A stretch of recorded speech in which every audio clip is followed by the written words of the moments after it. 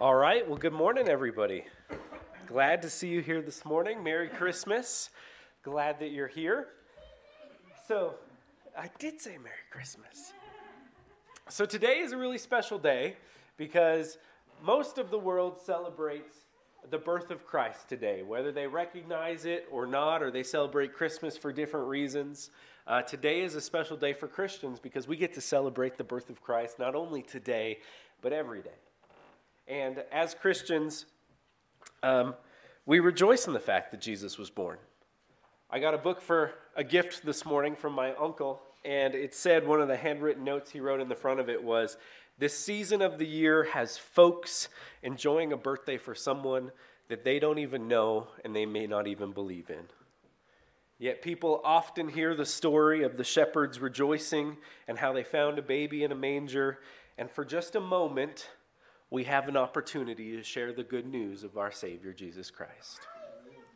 And I can't think of any better way to describe that, because just for a moment in our culture, we have the opportunity to share the joy of our Savior, Jesus Christ. So what I want to do today is I want to talk about Jesus as a baby, but I don't want to just talk about Jesus as a baby and his birth. I want to share the whole story of Jesus. And I want to share the whole story through Scripture and through songs, like Larry said, and we're going to mix the two together. And it's going to be a big task. And I have a stuffy nose, so I hope I can read all of this Scripture today. So, as I read Scripture this morning, you'll find the verses that I'm reading from up on the board behind me. Unless you are super lightning fast, I don't encourage you to follow along. We're going to be jumping all over the Gospels, and I'm going to be reading out of the Daily Bible, which is a harmonized version of all four of the Gospels together. So, if you want to go back and watch it and catch all of the verses that we're going to be reading, they're going to be going on the screen behind me. But before we read Scripture, let's start in song. So let's stand for this first one this morning. If you've got a paperback book and you want to use it, it's 1018. 1018. Let's sing out. Joy to the world, the Lord is come. Let earth receive her King. Let every heart prepare him room, and nature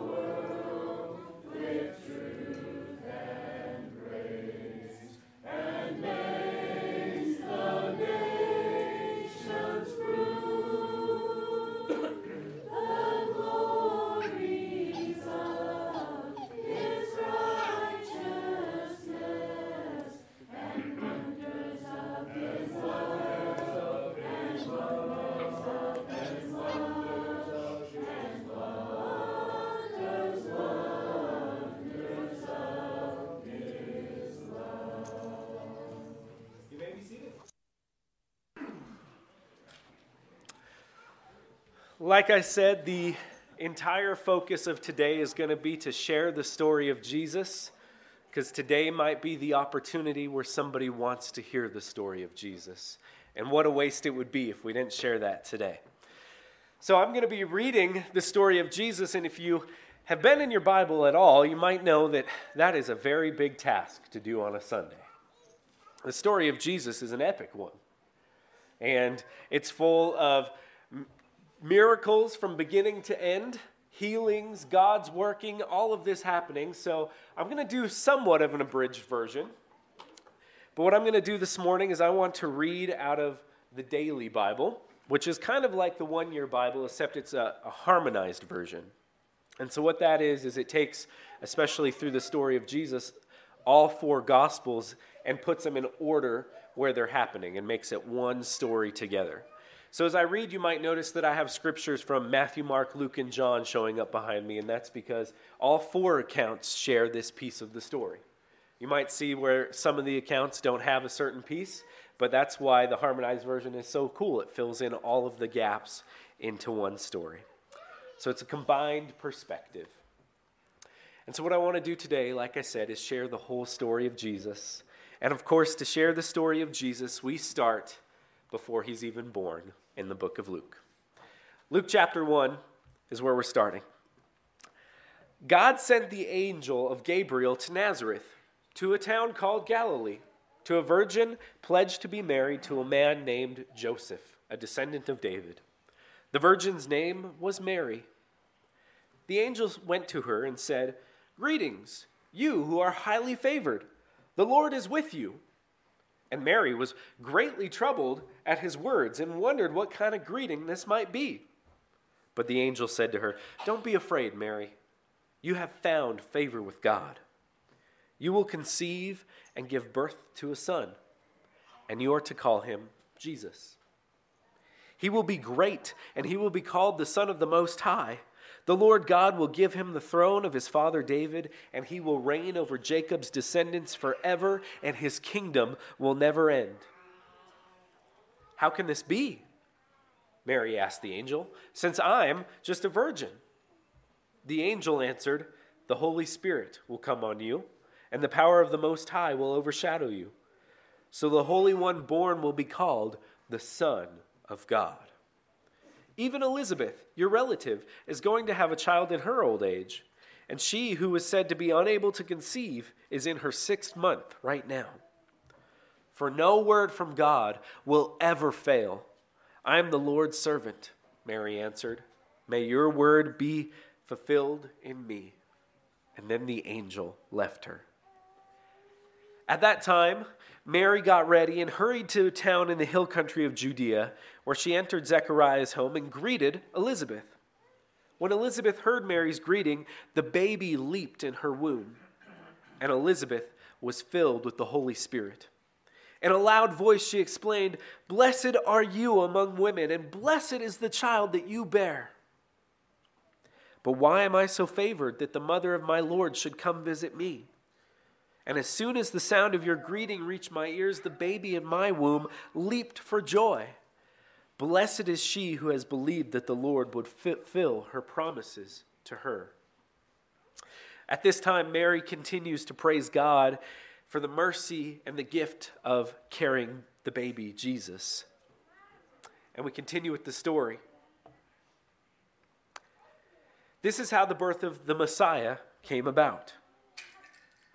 His mother Mary was pledged to marry Joseph, but before they came together, she was found to be pregnant through the Holy Spirit.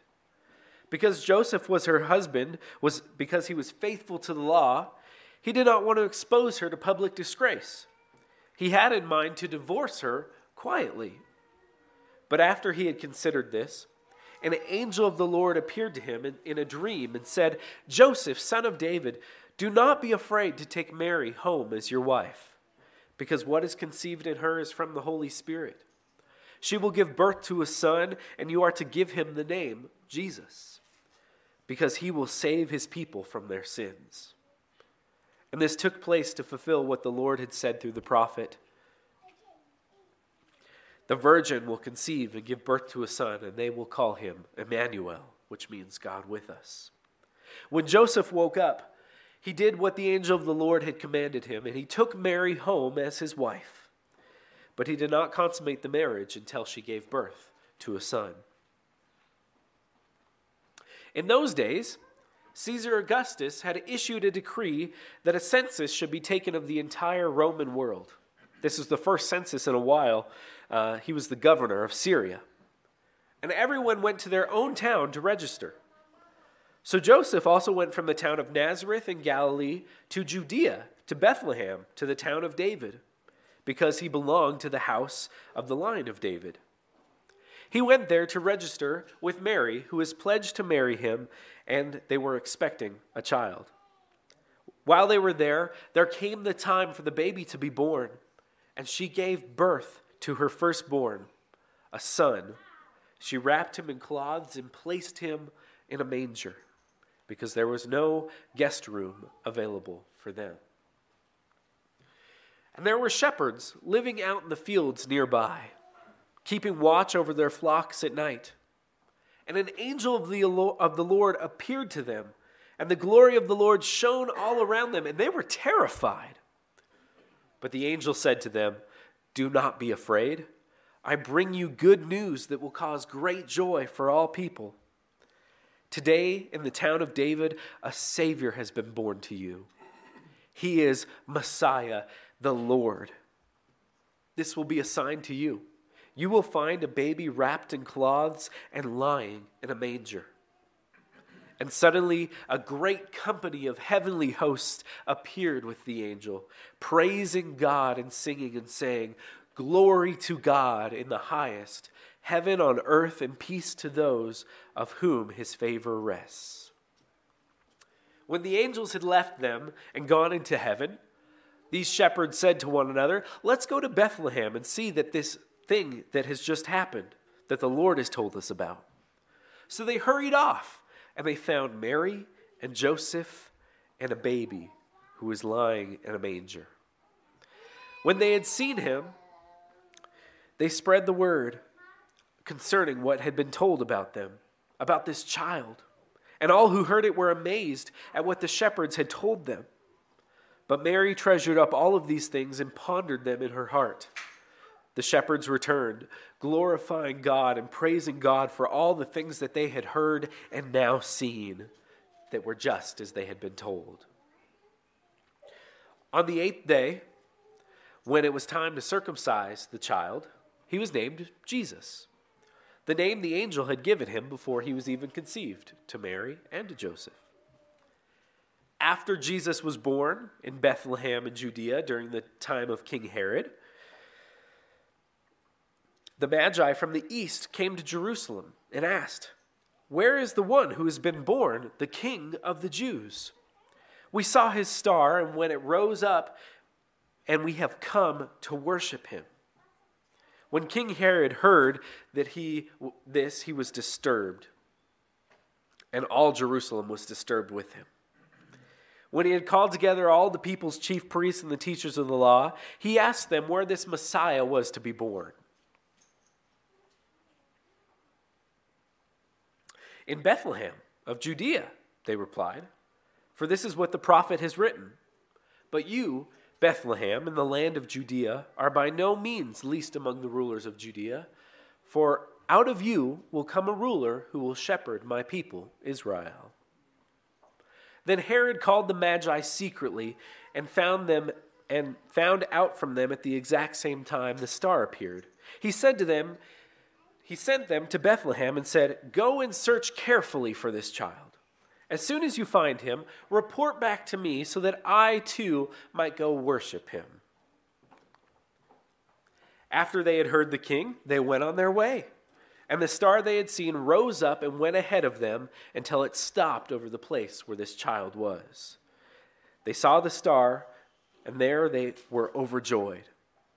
On coming to the house, they saw the child and his mother Mary, and they bowed down and worshipped him. They opened their treasures and presented him with gifts of gold, frankincense, and myrrh. And having been warned in a dream to not go back to Herod, they returned to the country by a different route. When they had gone, an angel of the Lord appeared to Joseph in a dream. "Get up," he said. "Take the child and his mother and escape to Egypt. Stay there until I tell you, for Herod is going to search for this child and kill him." So he got up, took the child and his mother in the night, and left for Egypt, where they stayed until the death of Herod. And so it was fulfilled what the Lord had said through the prophet, "Out of Egypt I called my son." After Herod died, an angel of the Lord appeared to Joseph in a dream again in Egypt and said, "Get up, take the child and his mother, and go to the land of Israel. For those who are trying to take the child's life are now dead." So he got up, took the child and his mother, and went to the land of Israel. But when he heard that Archelaus was reigning in Judea in place of his father Herod, he was afraid to go there. Having been warned in a dream, he withdrew to the district of Galilee. And he went and lived in a town called Nazareth. So was fulfilled what was said through the prophets, that he would be called a Nazarene. And the child grew up and became strong. He was filled with wisdom, and the grace of God was with him. This is probably the part of the story that you're most familiar with. The birth of Jesus. It's an exciting birth, isn't it? Most of us don't have this exciting of a birth story where we're rushed off to another country for a census. There's no room in the inn, so we're laid in a manger, and then people come and visit us, but this is because this is the Messiah. The shepherds come and visit, the magi come and visit, and then at the end of the child's birth story, they flee to Egypt, right? They stay in Egypt until Herod is dead, and then eventually they get to Nazareth, where Jesus is going to grow up. I've asked Jordan to lead us some songs about the birth and beginnings of Jesus.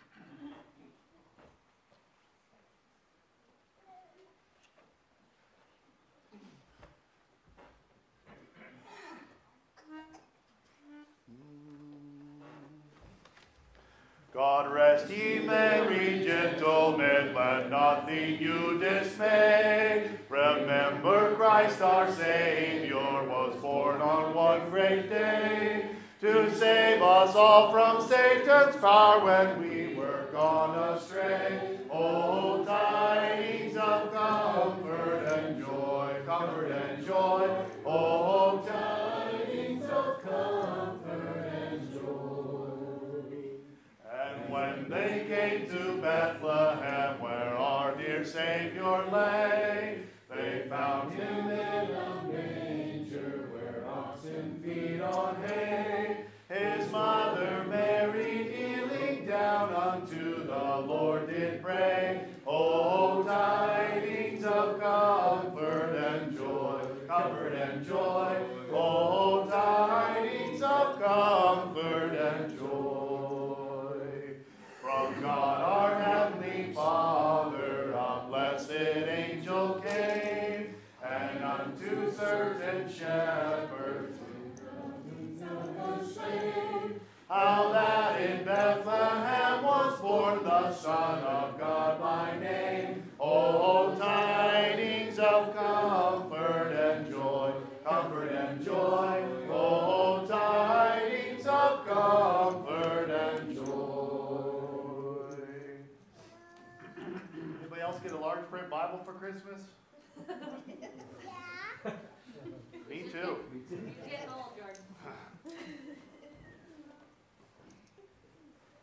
What child is this who lay to rest on Mary's lap is sleeping, whom angels greet with anthem sweet, while shepherds watch are keeping?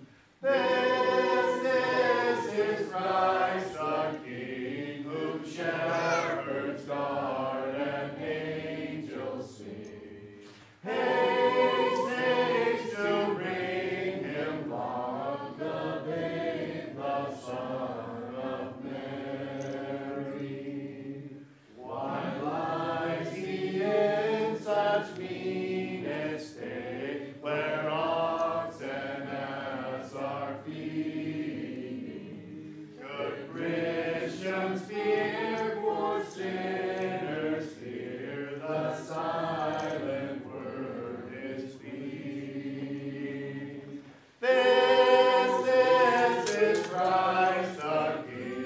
whom shepherds guard and angels sing. Haste, haste to bring him on the babe, the Son of Mary. So bring him incense, gold, and myrrh, come peasant king to own him. The King of kings, salvation brings, let loving hearts enthrone him. This is Christ the King, whom shepherds guard and angels sing. Haste, haste to bring him on the babe, the Son of Mary. I've never seen a version where it had that wording, but we've got through it. Still good. Oh, holy night, the stars are brightly shining. It is the night of our dear Savior's birth. Long lay the world in sin and error hiding, till he appeared.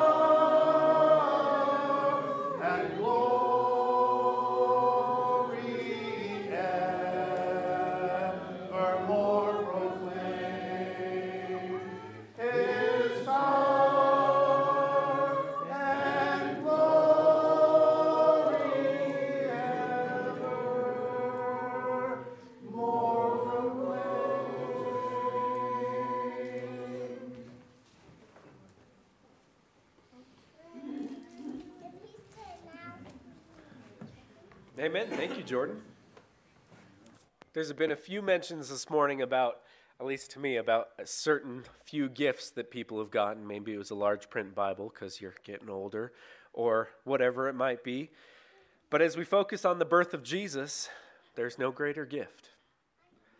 There is no greater gift that could have ever been given to mankind than God sending his son, and he chose to do that through a virgin and a baby.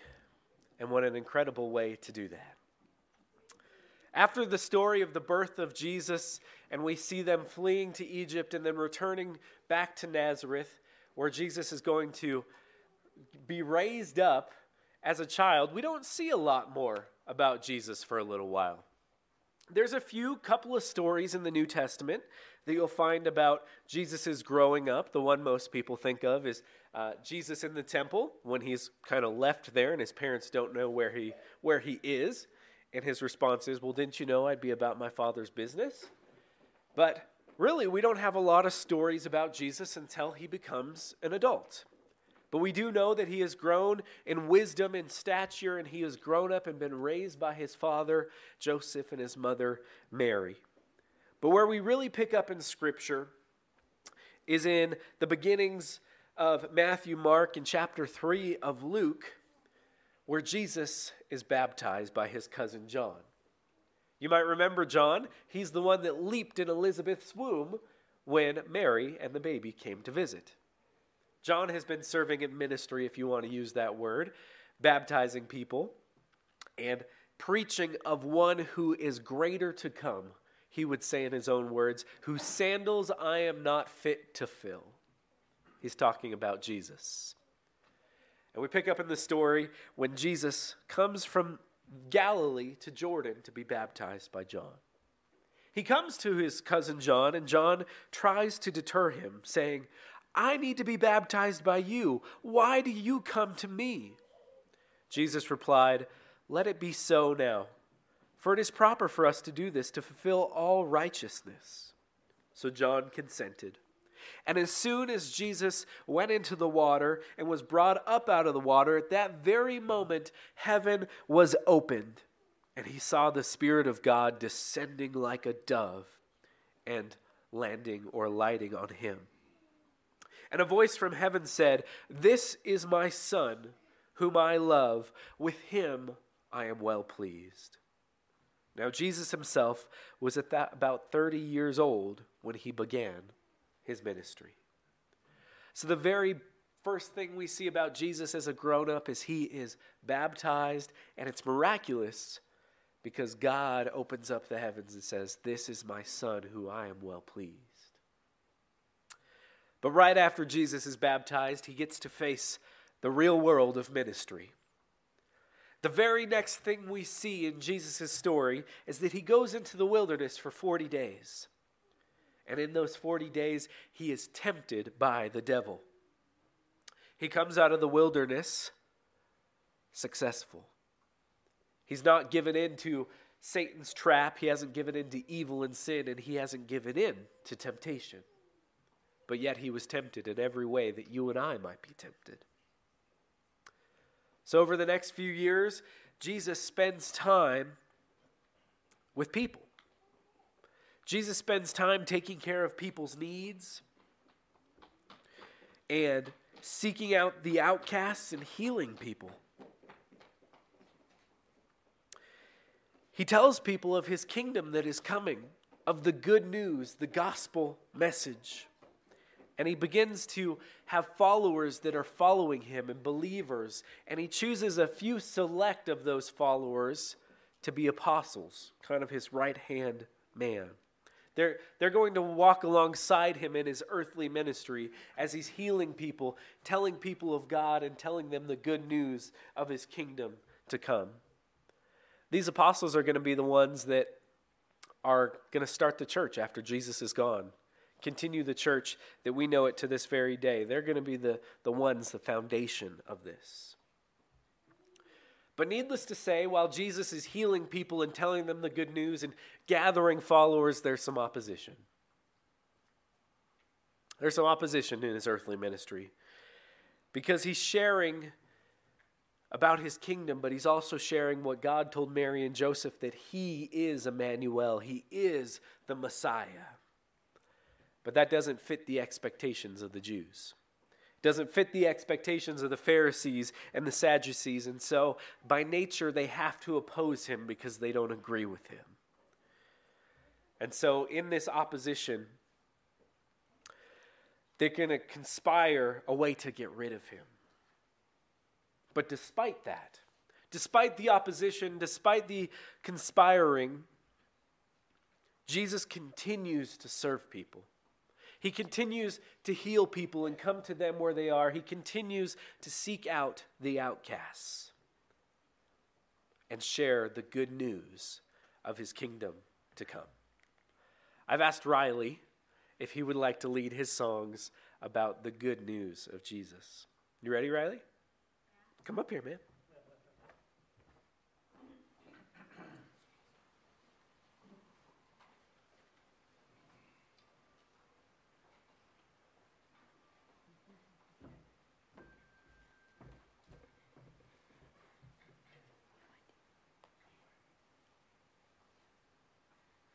I know that Redeemer lives, ever prays for me. I know eternal life He gives, from sin and sorrow free. I know that my Redeemer lives. I know eternal life He gives. I know that my Redeemer lives. My Redeemer lives. He wills that I should wholly be in word and thought, in deed. Then His holy face may see, when from this earth fly free. I know that my Redeemer lives. I know eternal life He gives. I know that my Redeemer lives. I know that unto sinful men His saving grace is nigh. I know that He will come again to take me home on high. I know that my Redeemer lives. I know eternal life He gives. I know that my Redeemer lives. I know that over yonder stands the place prepared for me. A home, a house not made with hands, most wonderful to see. I know that my Redeemer lives. I know eternal life He gives. I know that my Redeemer lives.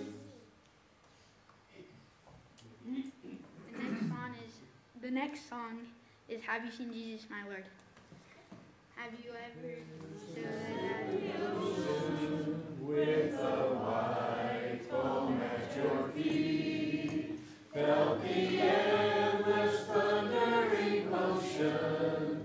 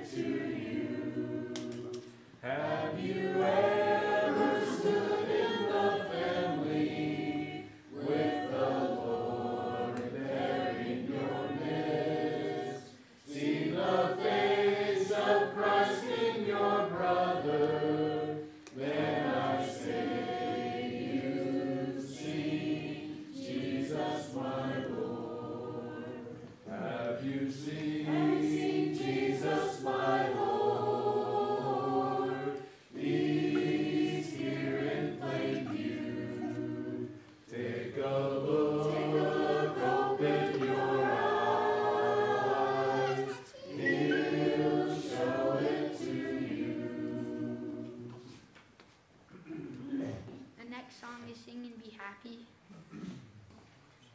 If the Skies are gray, you are feeling so blue. If your cares and burdens seem great all the whole day through, there's a silver light that shines in the heavenly land.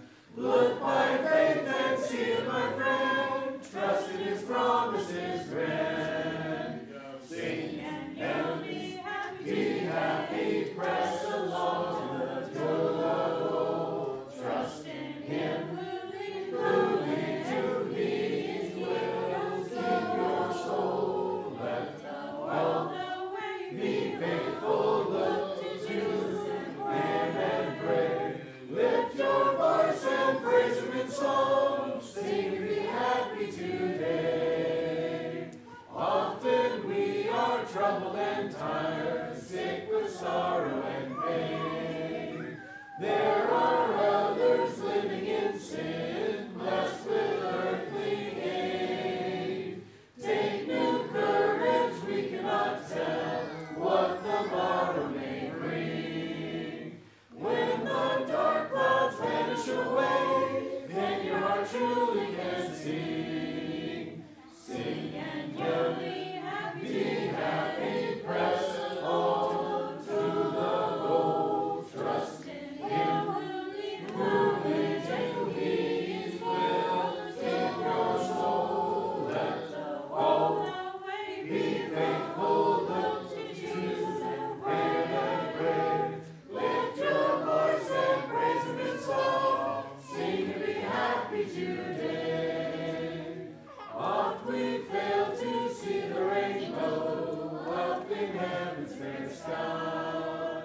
When it seems the fortunes of earth frown and pass us by, there are things we know that are worth more than silver and gold. If we hope and trust Him each day, we shall have pleasure untold.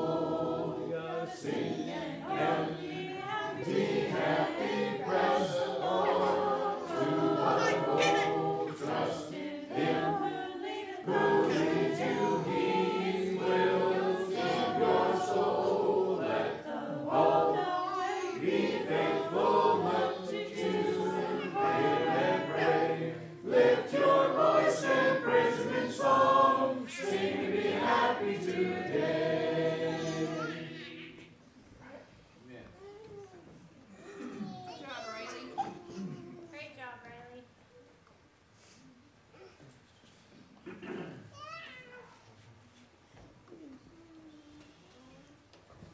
In the story of Jesus, all of those followers and believers and apostles, if they could have recognized it in the moment, would have been saying, I know my Redeemer lives. Have you seen Jesus, my Lord? Sing and be happy. But unfortunately, not even all the believers could quite see the full picture yet. But especially those who were against Jesus couldn't see the picture. And I alluded to it before Riley started singing, but there are those that are against Jesus. And He knows the plan, and He knows what He's going to have to endure. It's a crucial part of the story of Jesus. So He tries to tell His followers, and when we pick up with the story here in Matthew 26, Jesus had finished saying all these things, His teaching, and He said to the disciples, as you know, the Passover is in 2 days. It's 2 days away, and the Son of Man will be handed over to be crucified.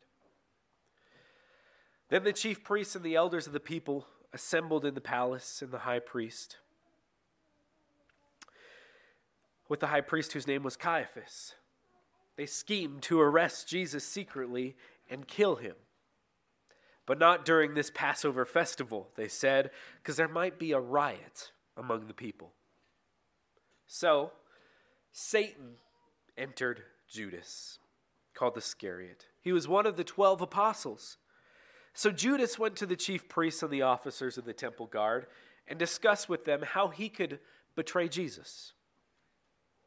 and asked, "What are you willing to give me if I deliver Jesus over to you?"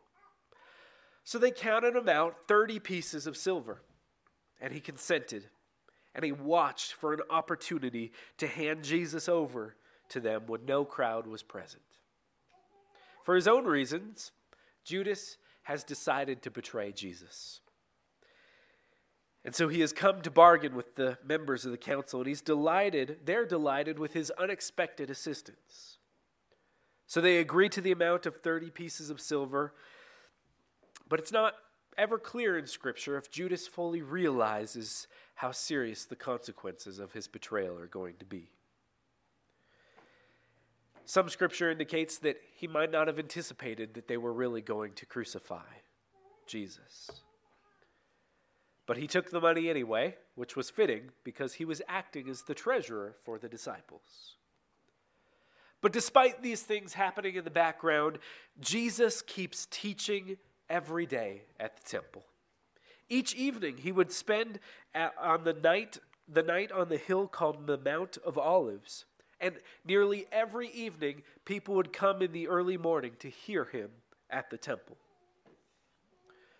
Then came the day of unleavened bread during the Passover, the day which the Passover lamb had to be sacrificed. So Jesus sent Peter and John, saying, "Go make preparations for us to eat the Passover." "Where do you want us to prepare it?" they asked. He replied, "As you enter the city, a man carrying a jar of water will meet you.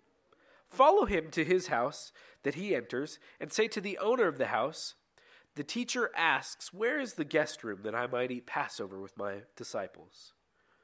This man will show you a large room upstairs, all furnished. Make preparations there." So they left, and they found things just as Jesus had said them.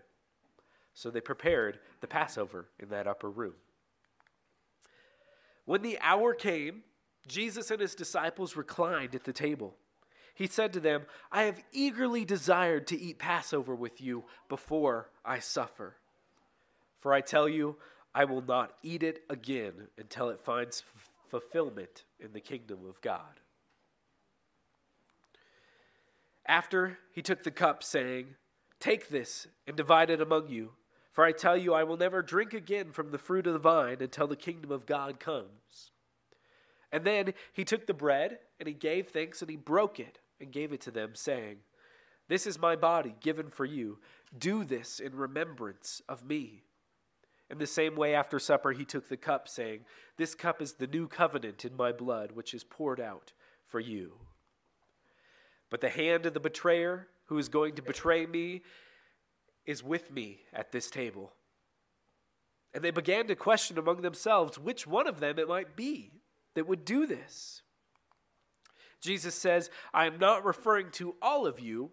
I know those who have been chosen. But this is to fulfill the passage of Scripture. He who shared my bread has turned against me. I am telling you now before it happens, so that when it does happen, you will believe that I am who I am. Very truly I tell you, whoever accepts anyone I send accepts me. And whoever accepts me accepts the one who sent me."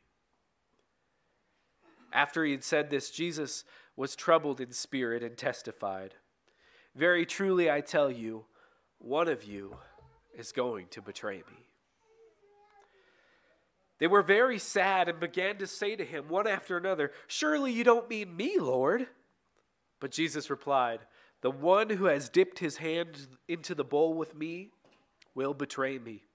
The Son of Man will go just as it is written about him. But woe to that man who betrays the Son of Man. It would be better for him if he had not been born." His disciples stared at one another, at a loss to know which one of them he meant. One of them, the disciple who Jesus loved, was reclining next to him. Simon Peter mentioned to this disciple and said, "Ask him which one he means." So leaning back against Jesus, he asked him, "Lord, who is it?" Jesus answered, "It is the one whom I give this piece of bread when I have dipped it in the dish." Then dipping the piece of bread, he gave it to Judas, the son of Simon Iscariot. And as soon as Jesus took the bread, Satan entered into him. Then Judas, the one who would betray him, said, "Surely you don't mean me, Rabbi?" Jesus answered, "You have said so." So Jesus told him, "What you're about to do, do it quickly." But no one at the meal understood why Jesus said this to him. Since Judas had been in charge of the money, some thought Jesus was telling him to go buy what was needed for the festival, or to go give something to the poor. But as soon as Judas had taken that bread, he went out. It was night. Do not let your hearts be troubled, Jesus says. You believe in God, believe also in me. My Father's house has many rooms. If that were not so, would I have told you that I was going to prepare a place for you? And if I go to prepare a place for you, I will come back and take you with me to be with you, that you may be where I am. You know the way to the place where I am going. After Jesus had finished speaking and praying, Jesus left with the disciples and crossed the Kidron Valley. On the other side, there was a garden, and he and his disciples went into it. This garden, this place was called Gethsemane. And Jesus said to his disciples, "Sit here while I pray." He took Peter, James, and John along with him, and he began to be deeply distressed and troubled. "My soul is overwhelmed with sorrow to the point of death," he said to some of them. "Stay here, keep watch." He withdrew about a stone's throw away behind them, and he knelt down and prayed. He prayed, saying, "Father, if you're willing, take this cup from me. Yet not your will, not my will, but yours be done." An angel of heaven appeared to him and strengthened him. And being in anguish, he prayed more earnestly, and his sweat was like drops of blood falling to the ground. When he rose from the prayer, he went back to the disciples, and he found them asleep, exhausted from sorrow. Now Judas, who betrayed him, knew the place, because Jesus had often met there with his disciples. So Judas came to the garden, gilding a detachment of soldiers and some officials and chief priests of the Pharisees. They were carrying torches, lanterns, and weapons. Now the betrayer, Judas, had arranged a signal with them. He said, "The one I kiss is the man. Arrest him and lead him away under guard." So Judas approached Jesus to kiss him.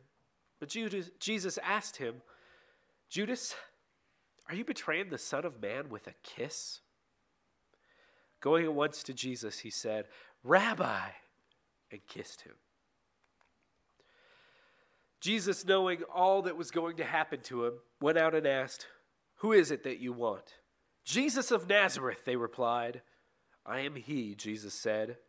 And Judas the traitor was standing there with him. And Jesus said, "I am he." They drew back and fell to the ground. And again he asked him, "Who is it that you want?" "Jesus of Nazareth," they said. "I told you that I am he. If you're looking for me, then let the rest of these men go." This happened so that the words he had spoken before would be fulfilled. "I have not lost one of those you gave me." Then Jesus said to the chief priests and to the officers of the temple guard and to the elders and all that had come for him, "Am I leading a rebellion that you've come with swords and clubs? Every day I was with you in the temple courts, and you did not lay your hands on me. But this is your hour when darkness reigns." So they bound him and brought him to Ananias, who was the father-in-law of Caiaphas, the high priest that year. Caiaphas was the one who had advised the Jewish leaders that it would be good if one man died for the people. Meanwhile, the high priest questioned Jesus about his disciples and about his teaching. Jesus said, "I have spoken openly to the world, and I've always taught in the synagogues or in the temple where the Jews come together. I've said nothing in secret. Why question me? And those who heard me, surely they know what I said." When Jesus said this, one of the officials nearby slapped him in the face. "Is this the way you answer a high priest? he demanded. If I said something wrong, Jesus replied, testify as to what is wrong. But if I spoke the truth, why did you strike me? Then Ananias sent him, bound, to Caiaphas, the high priest. They seized him and they led him away, taking him into the house of the high priest. The chief priests and the whole Sanhedrin were looking for evidence against Jesus so that they could put him to death, but they didn't find any. Many testified falsely against him, but their statements did not all agree. Then some stood up and gave false testimony against him. Like, we heard him say, I will destroy this temple made with human hands. In 3 days will build another, not made with hands. Yet even their testimony did not agree. Then the high priest stood up before them and asked Jesus, are you not going to answer? What is this testimony that these men are bringing against you? But Jesus remained silent and gave no answer. Again, the high priest asked him, are you the Messiah, the Son of the Blessed One? I am, said Jesus. And you will see the Son of Man sitting at the right hand of the Mighty One and coming on the clouds of heaven. The high priest tore his clothes. Why do we need any more witnesses? He asked. You've heard this blasphemy. What do you think? And they all condemned him as worthy of death. The men who were guarding Jesus began mocking and beating him. They blindfolded him and demanded, prophesy, who is that who hit you? And they said many other insulting things to him. At daybreak, the council of the elders of the people, both the chief priests and the teachers of the law, they met together and Jesus was before them. If you are the Messiah, they said, tell us. Jesus answered, if I tell you, you will not believe me. And if I ask you, you will not answer. But from now on, the Son of Man will be seated at the right hand of the mighty God. They all asked, are you the Son of God? He replied, you say that I am. Then they said, well, why do we need any more testimony? We've heard it from his own lips. Early in the morning, all the chief priests and the elders and the people made their plans to have Jesus executed.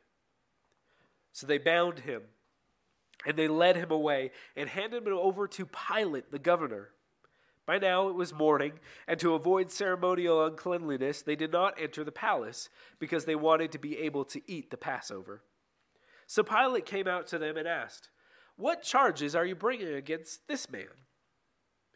If he were not a criminal, we would not have handed him over to you, the people replied. And so they began to accuse him, saying, we've found this man subverting our nation. He opposes payment of taxes to Caesar, and he claims to be Messiah, a king. Pilate said, take him yourselves and judge him by our own law. But we have no right to execute anyone, they objected. This took place to fulfill what Jesus had said about the kind of death that he was going to die. Pilate then went back into the palace, summoned Jesus and asked him, are you the king of the Jews? Is that your own idea, Jesus asked, or did others talk to you about me? I am a Jew, Pilate replied. Your own people and chief priests handed you over to me. What is it that you have done? Jesus said, my kingdom is not of this world. If it were, my servants would fight to prevent my arrest by the Jewish leaders. But now my kingdom is from another place. Ah, you are a king then, Pilate said. Jesus answered, you say that I'm a king? In fact, the reason I was born to come into this world is to testify the truth. Everyone on the side of truth listens to me. What truth? Pilate replied. With this, he went out again to all of the Jews who had gathered. There he said, I find no basis of charge against him. When he was accused by the chief priests and the elders, he gave no answer, and then Pilate asked him, do you hear the testimony they're bringing against you? But Jesus made no reply. not even to a single charge. This was great amazement to the governor. But they insisted, the people. He stirs up the people all over Judea with his teaching. He started in Galilee and now he's come all the way up here. On hearing this, Pilate asked the man if he was a Galilean. When he heard that Jesus was under Herod's jurisdiction, he said, "Send him to Herod, who's also in Jerusalem at this time. Not my problem." When Herod saw Jesus, he was greatly pleased, because for a long time he'd been waiting and wanting to see Jesus. For he had heard about him, and he'd hoped to see some sign or miracle performed by him. So he piled on with many questions to Jesus, but Jesus gave no answer. The chief priests and the teachers of the law were standing there, vehemently accusing him. Then Herod and the soldiers ridiculed and mocked him, dressing him in an elegant robe. They sent him back to Pilate. That day, Herod and Pilate became friends. Before this, they had become They were enemies. Pilate called together the chief priests, the rulers and the people, and he said to them, "You brought me this man who is enticing the people to a rebellion. I have examined him in your presence and found no basis for charges against him. And neither has Herod, for he sent him back to us. You see, he has done nothing to deserve death. So I will punish and I will release him." Now it was the custom at the festival to release a prisoner from the people who they requested. A man called Barabbas was in prison with the insurrectionists who had committed murder in an uprising. The crowd came up and asked Pilate to do for them what he usually did. "Do you want me to release to you the king of the Jews?" Pilate asked, knowing that it was out of self-interest that the chief priests had handed Jesus over to him. But those same chief priests stirred up the crowd to have Pilate release Barabbas instead. They shouted, "No, not him! Give us Barabbas!" But the whole crowd shouted, "Away with this man! Release Barabbas to us!" "Which of the two do you want me to release to you?" asked the governor. "Barabbas!" they answered. "What shall I do then with Jesus, who is called Messiah?" Pilate asked. They answered, "Crucify him!" "Why? What crime has he committed?" asked Pilate. But they shouted all the louder, "Crucify him! Crucify him!" Pilate wanted to release Jesus, so he appealed to them again. But they kept shouting, "Crucify him! Crucify him!" For the third time he spoke to them, "Why? What crime has this man committed? I found in him no grounds for the death penalty. Therefore I have found to have him punished, and I will release him." But the loud shouts were vehemently demanded that he should be crucified, and their shouts prevailed. "Crucify him! Crucify him!" Then Pilate took Jesus and had him flogged. Then the governor's soldiers took Jesus and gathered the whole company of soldiers around him. They stripped him and put a scarlet robe on. They twisted together a crown of thorns and placed it on his head. They put a staff in his right hand, and they knelt in front of him and mocked him, saying, "Hail, King of the Jews!" They said that, and they spit on him. They took his staff and struck him on the head over and over. Once more Pilate came out to the Jews and said, "Look, I'm bringing him out to you to let you know that I find no basis of a charge against him." When Jesus came out wearing the crown of thorns and the purple robe, Pilate said to them, "Here is the man."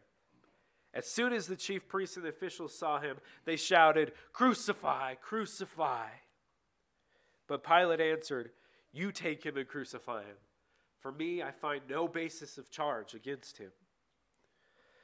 When Pilate saw that he was getting nowhere, but instead an uproar was starting to occur, he took water and washed his hands in front of the crowd. "I am innocent of this man's blood," he said. "This is your responsibility." The people answered, "His blood is on us and our children." So Pilate decided to grant their demand. He released the man who'd been thrown into prison for insurrection and murder, Barabbas, the one they asked for, and surrendered Jesus to them to do as they wished. And when they had mocked him, they took off the purple robe and put his own clothes back on him. They led him out to crucify him. Carrying his own cross, he went. A certain man from Cyrene named Simon was passing by on his way from the country. They forced him to carry the cross they brought for Jesus. They brought Jesus to a place called Golgotha, which means the place of the skull. 2 other men, both criminals, were also led out there with him to be executed. When they came to the place of the skull, they crucified him there along with the other criminals, one on his right and one on his left. Jesus said, "Father, forgive them. They know not what they're doing." Then they offered him wine mixed with myrrh, but he did not take it. It was 9 a.m. when they crucified him. Pilate had a notice prepared and placed on the cross. It read, "Jesus of Nazareth, King of the Jews." Many of the Jews read this sign for the place where Jesus was crucified near the city, and the sign was written in Aramaic, Latin, and Greek. The chief priests of the Jews protested to Pilate, "Don't write the King of the Jews, but write that this man claimed he was the King of the Jews." But Pilate answered, "I've written what I've written." When the soldiers crucified Jesus, they took his clothes, dividing them into shares, one for each of them, with the undergarment remaining. This garment was seamless, woven into one piece from top to bottom. "Don't tear it," they said to one another. "Let's decide by lot who will get it." This happened that Scripture might be fulfilled that said, "They divided my clothes among them, and they cast lots for my garments." So that is what the soldiers did. Those who passed by hurled insults at Jesus, shaking their heads and saying, "You who are going to destroy the temple and build it 3 days, why don't you save yourself? Come down from the cross if you're really the Son of God." In the same way, the chief priests and the teachers of the law and the elders, they mocked him. He saved others, but he can't save himself. He's the King of Israel. Let him come down from the cross, and then we'll believe him. If he trusts in God, let God rescue him now if he wants him. He said, "I am the Son of God." The soldiers also came up and mocked him in the same way. They offered him wine and vinegar and said, "If you really are the King of the Jews, save yourself." From noon until about 3 p.m, darkness came over the land. About 3 p.m, Jesus cried out in a loud voice, "Eli, Eli, lama sabachthani," which means, my God, why have you forsaken me?" When some of those standing there heard this, they said, "He's calling to Elijah." Later, knowing that everything had now been finished so that Scripture would be fulfilled, Jesus said, "I'm thirsty." Immediately, one of them ran and got a sponge, and he filled it with wine vinegar, put it on his staff, and offered it to Jesus to drink. The rest said, "Now let him be. Leave him alone. Let's see if Elijah comes to save him." When Jesus had received the drink, Jesus said, "It is finished." And he called out in a loud voice, "Father, into your hands I commit my spirit." With that, he bowed his head and gave up his spirit. At that very moment, the curtain of the temple was torn from top to bottom. The earth shook. The rocks split and the tombs broke open. The bodies of many holy people who had died were raised to life. They came out of their tombs after Jesus' resurrection and went to the holy city and appeared to many people. When the centurion and those who were guarding Jesus saw the earthquake and all that had happened, they were terrified and exclaimed, "Whoa, surely he was the Son of God." Some women were watching from a distance. Among them were Mary Magdalene, the mother of James, and of Joseph and Salome. In Galilee, these women had followed him and cared for his needs. Many other women who had come up with him from Jerusalem were also there. When all the people who had gathered to witness this sight saw this and what had took place, they beat their breasts and went away. But all those who knew him, including the women who had followed him from Galilee, they stood at a distance, watching all of these things. Now it was the day of preparation, and the next day was to be a special Sabbath, because the Jewish leaders do not want bodies left on the crosses during the Sabbath. They asked Pilate to have the legs broken of the bodies so they could be taken down. The soldiers therefore came and broke the legs of the first man who'd been crucified with Jesus, and then of the other. But when they came to Jesus, they found that he was already dead, and they did not break his legs. Instead, one of the soldiers pierced Jesus' side with a spear, bringing a sudden flow of blood and of water. The man who saw it has given testimony, and his testimony is true. He knows he tells the truth, and he testifies to all that they may believe. These things happened so that Scripture would be fulfilled. Not one of his bones would be broken.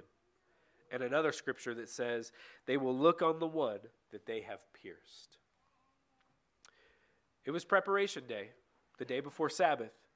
So as evening approached, Joseph of Arimathea, a prominent member of the council, was he himself waiting for the kingdom of God. He went boldly to Pilate and asked for Jesus' body. Pilate was surprised to hear that Jesus was already dead. Summoning the centurion, he asked him if Jesus was already dead, and when he learned from the centurion that it was so, he said yes and gave the body to Joseph. With Pilate's permission, he came and took the body away. He was accompanied by Nicodemus, the man who had visited Jesus earlier that night, and they brought a mixture of myrrh and aloes and 75 pounds worth. They took Jesus' body, the two of them wrapped it with spices in strips of linen, as was the Jewish burial custom. They took the body wrapped in cloth and placed it in a new tomb that had just been cut out of the rock. Because it was the Jewish day of preparation, and since the tomb was nearby, they laid Jesus there. He rolled a big stone in front of the entrance to the tomb, and they went away. The women who had come with Jesus from Galilee followed Joseph and saw the tomb and how the body was laid in it. They then went home and prepared spices and perfumes, but they rested on the Sabbath in accordance with the commandment. The next day, the day after preparation day, the chief priests and the Pharisees went to Pilate. "Sir," they said, "we remember that while he was still alive, this deceiver said, 'After 3 days I will rise again.' So give the order for the tomb to be made secure until the 3rd day. Otherwise, his disciples, they might come and steal the body, and then this new deception will be worse than the last." "All right, take a guard," Pilate said. "Go make the tomb as secure as you know how." So they went and they made the tomb secure by putting a seal on the stone and posting a guard in front of it. That's the biggest section of Jesus' story we're going to read today. But he goes from being born into this earth to leading a ministry teaching and healing people to being crucified on a cross. But it was all God's plan. Jesus is telling the apostles this as it's happening, that this is God's plan, but nevertheless, it doesn't make it any less bitter, does it?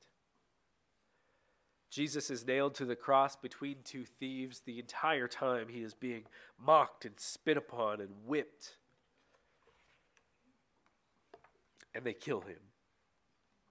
They pierce his side and out flows blood and water.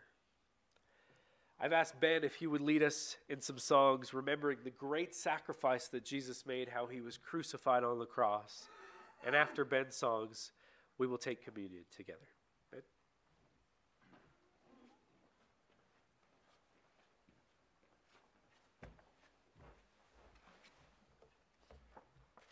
So I'll sing. Night with ebon pinion,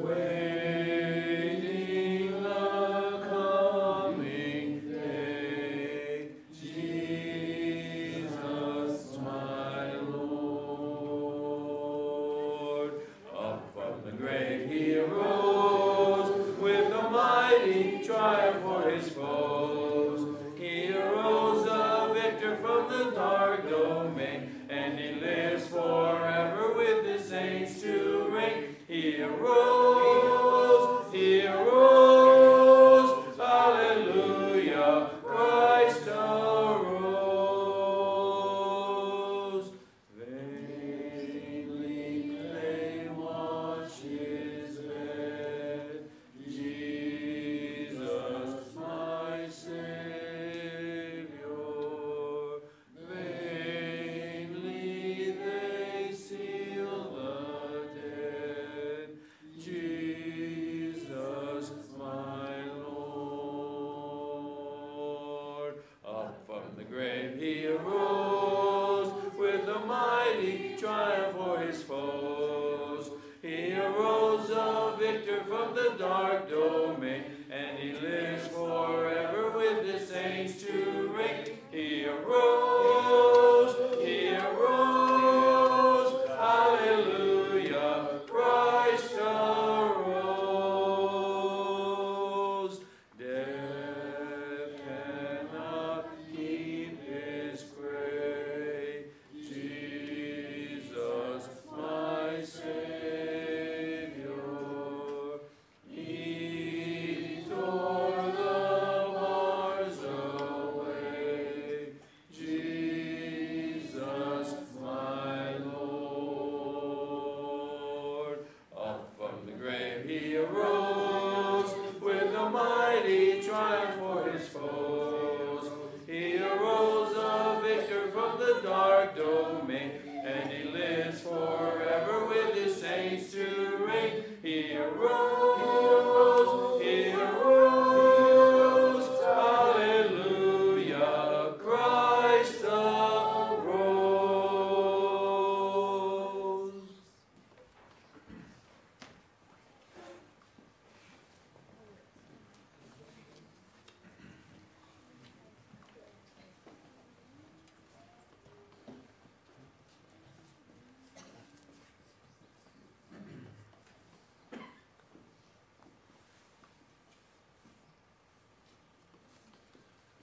Boy, quite the story. Harmony of the Gospels of this man Jesus. And of course, every Sunday, and just like this morning, we come to remember him, to honor him, and be reminded of how important Jesus Christ, the Son of God, is to our lives and to our future.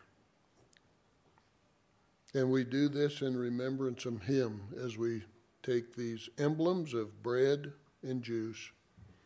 And this morning I'd like to read a little bit that Harold touched upon in several of the Gospels, but in the Gospel of when the Apostle Paul was visiting the church in Corinth, he recited these things that his own Savior, Jesus Christ, had said to him during that time. And in the book of 1 Corinthians chapter 11, verse 23 through 27 reads like this.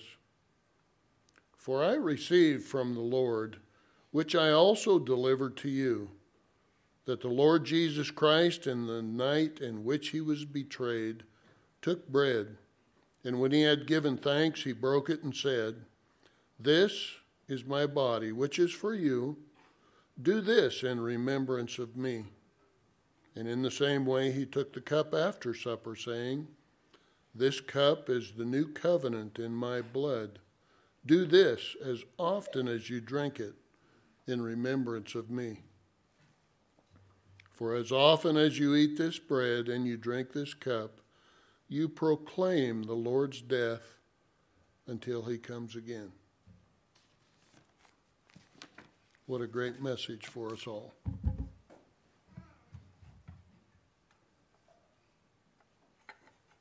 Would you say a blessing for the bread?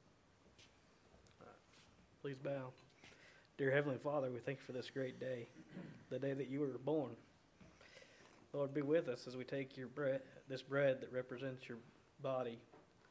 Be with our families, be with our friends. We pray in your Son's name. Amen. Amen.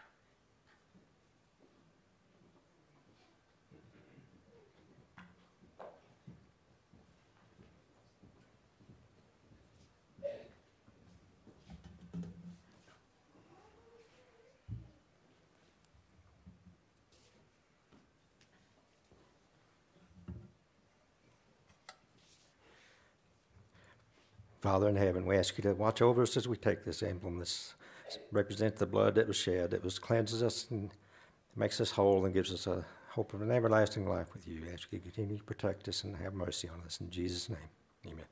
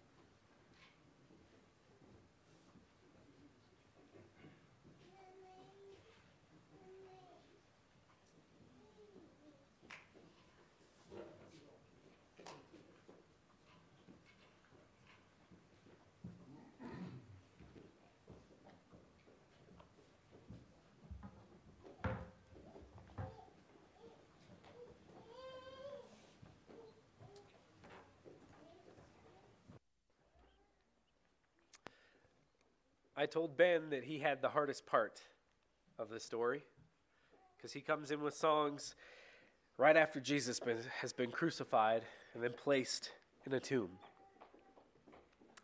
But thank God the story's not over.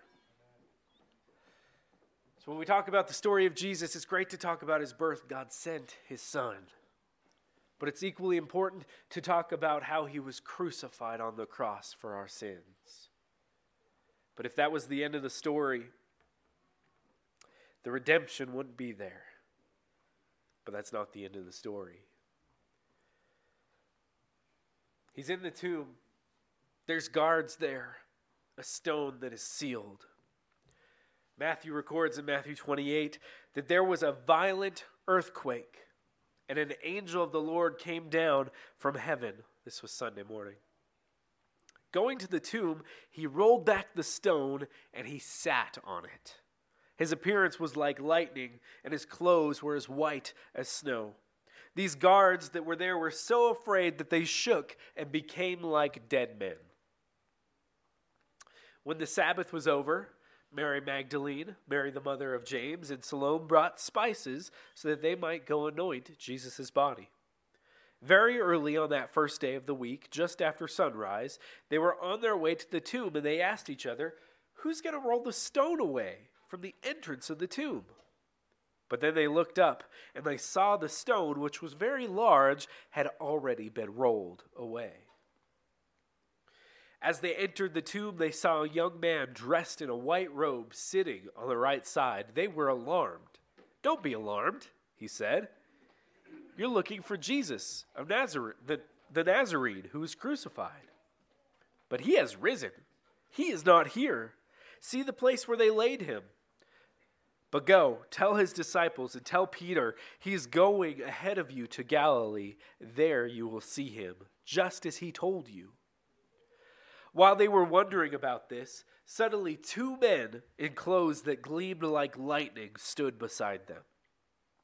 In their fright, the women bowed down their faces to the ground. But the men said, "Why do you look for the living among the dead? He's not here. He is risen.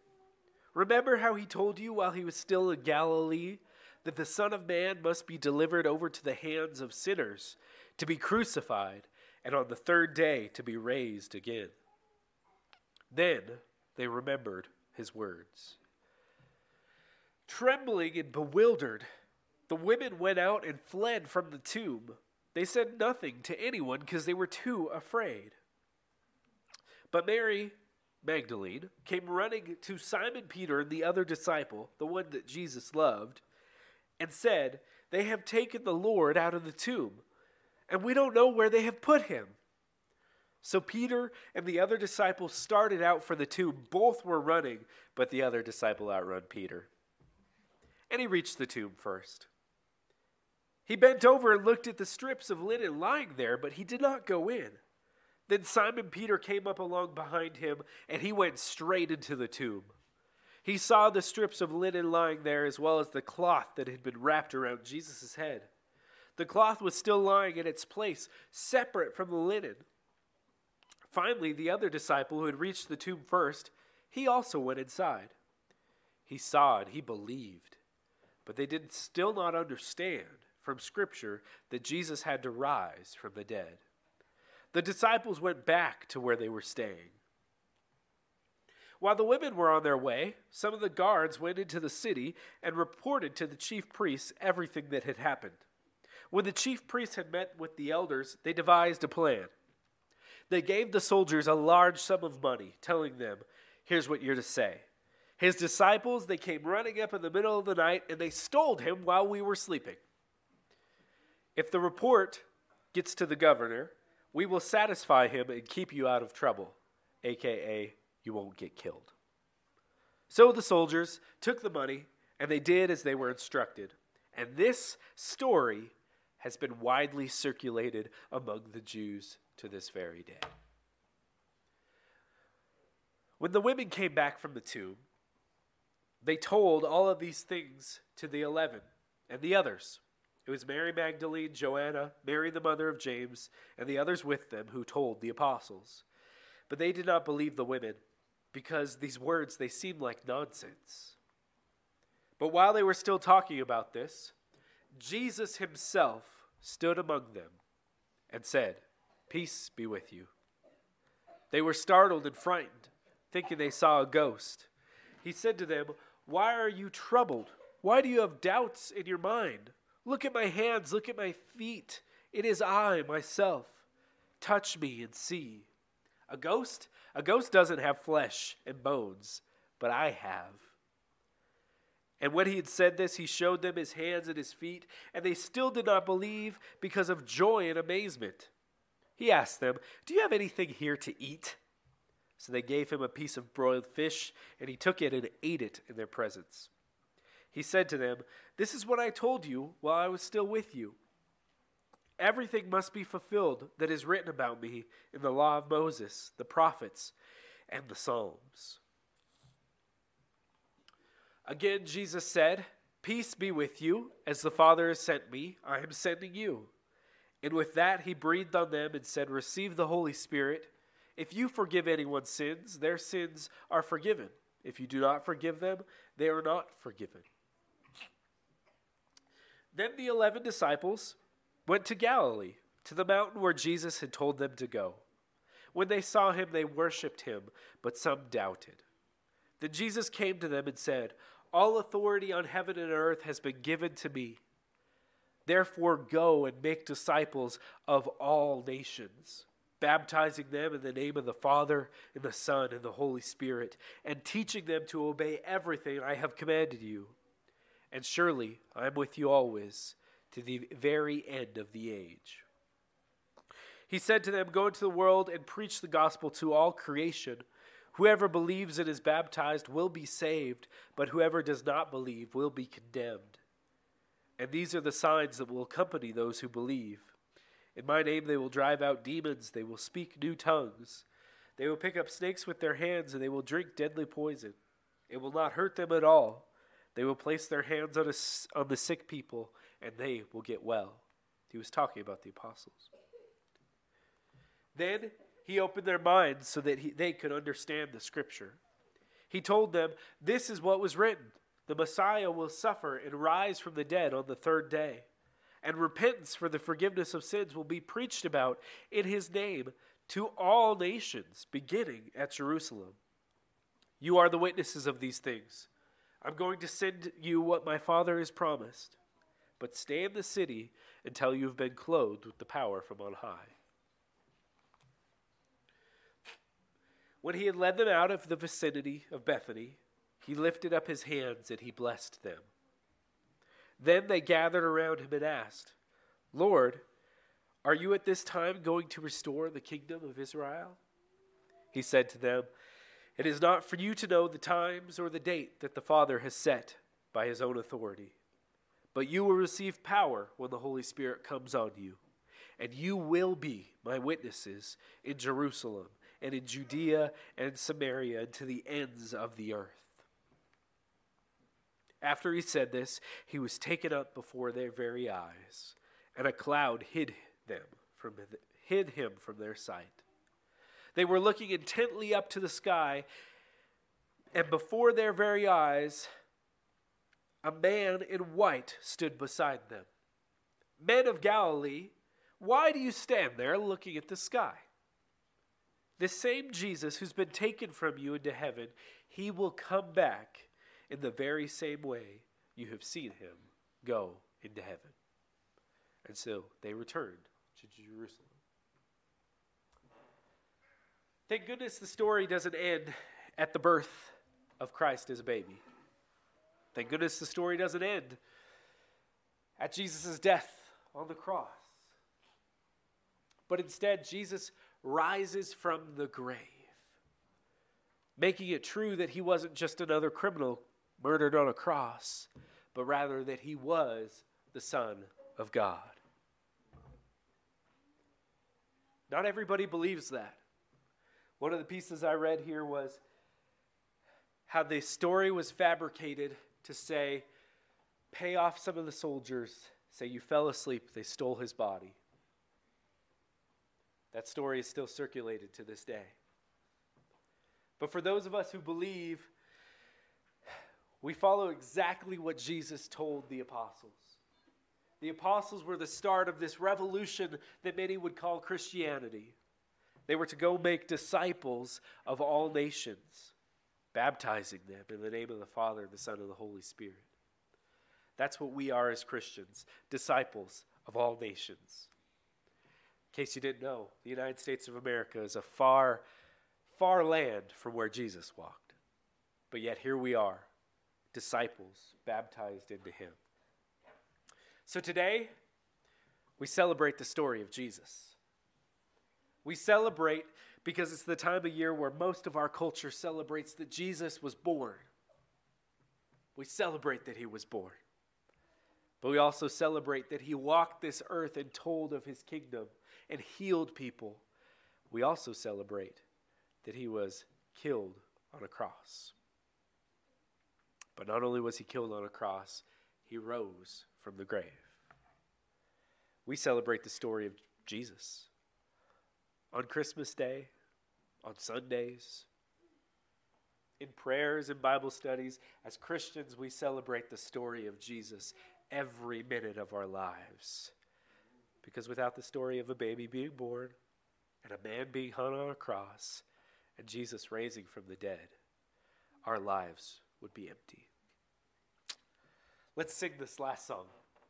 300 in your book. Let's stand up for this one. After this, we'll have Larry do our closing prayer requests and announcements, and we'll be dismissed today. Praise him, Jesus our blessed Redeemer. Sing, O earth, his wonderful love proclaim.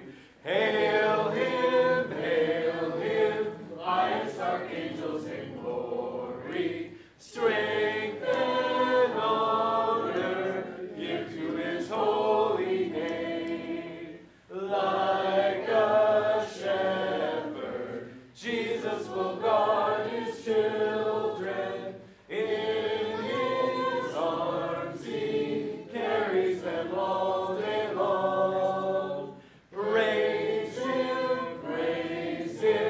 tell of his excellent greatness. Praise him, ever in joyful song.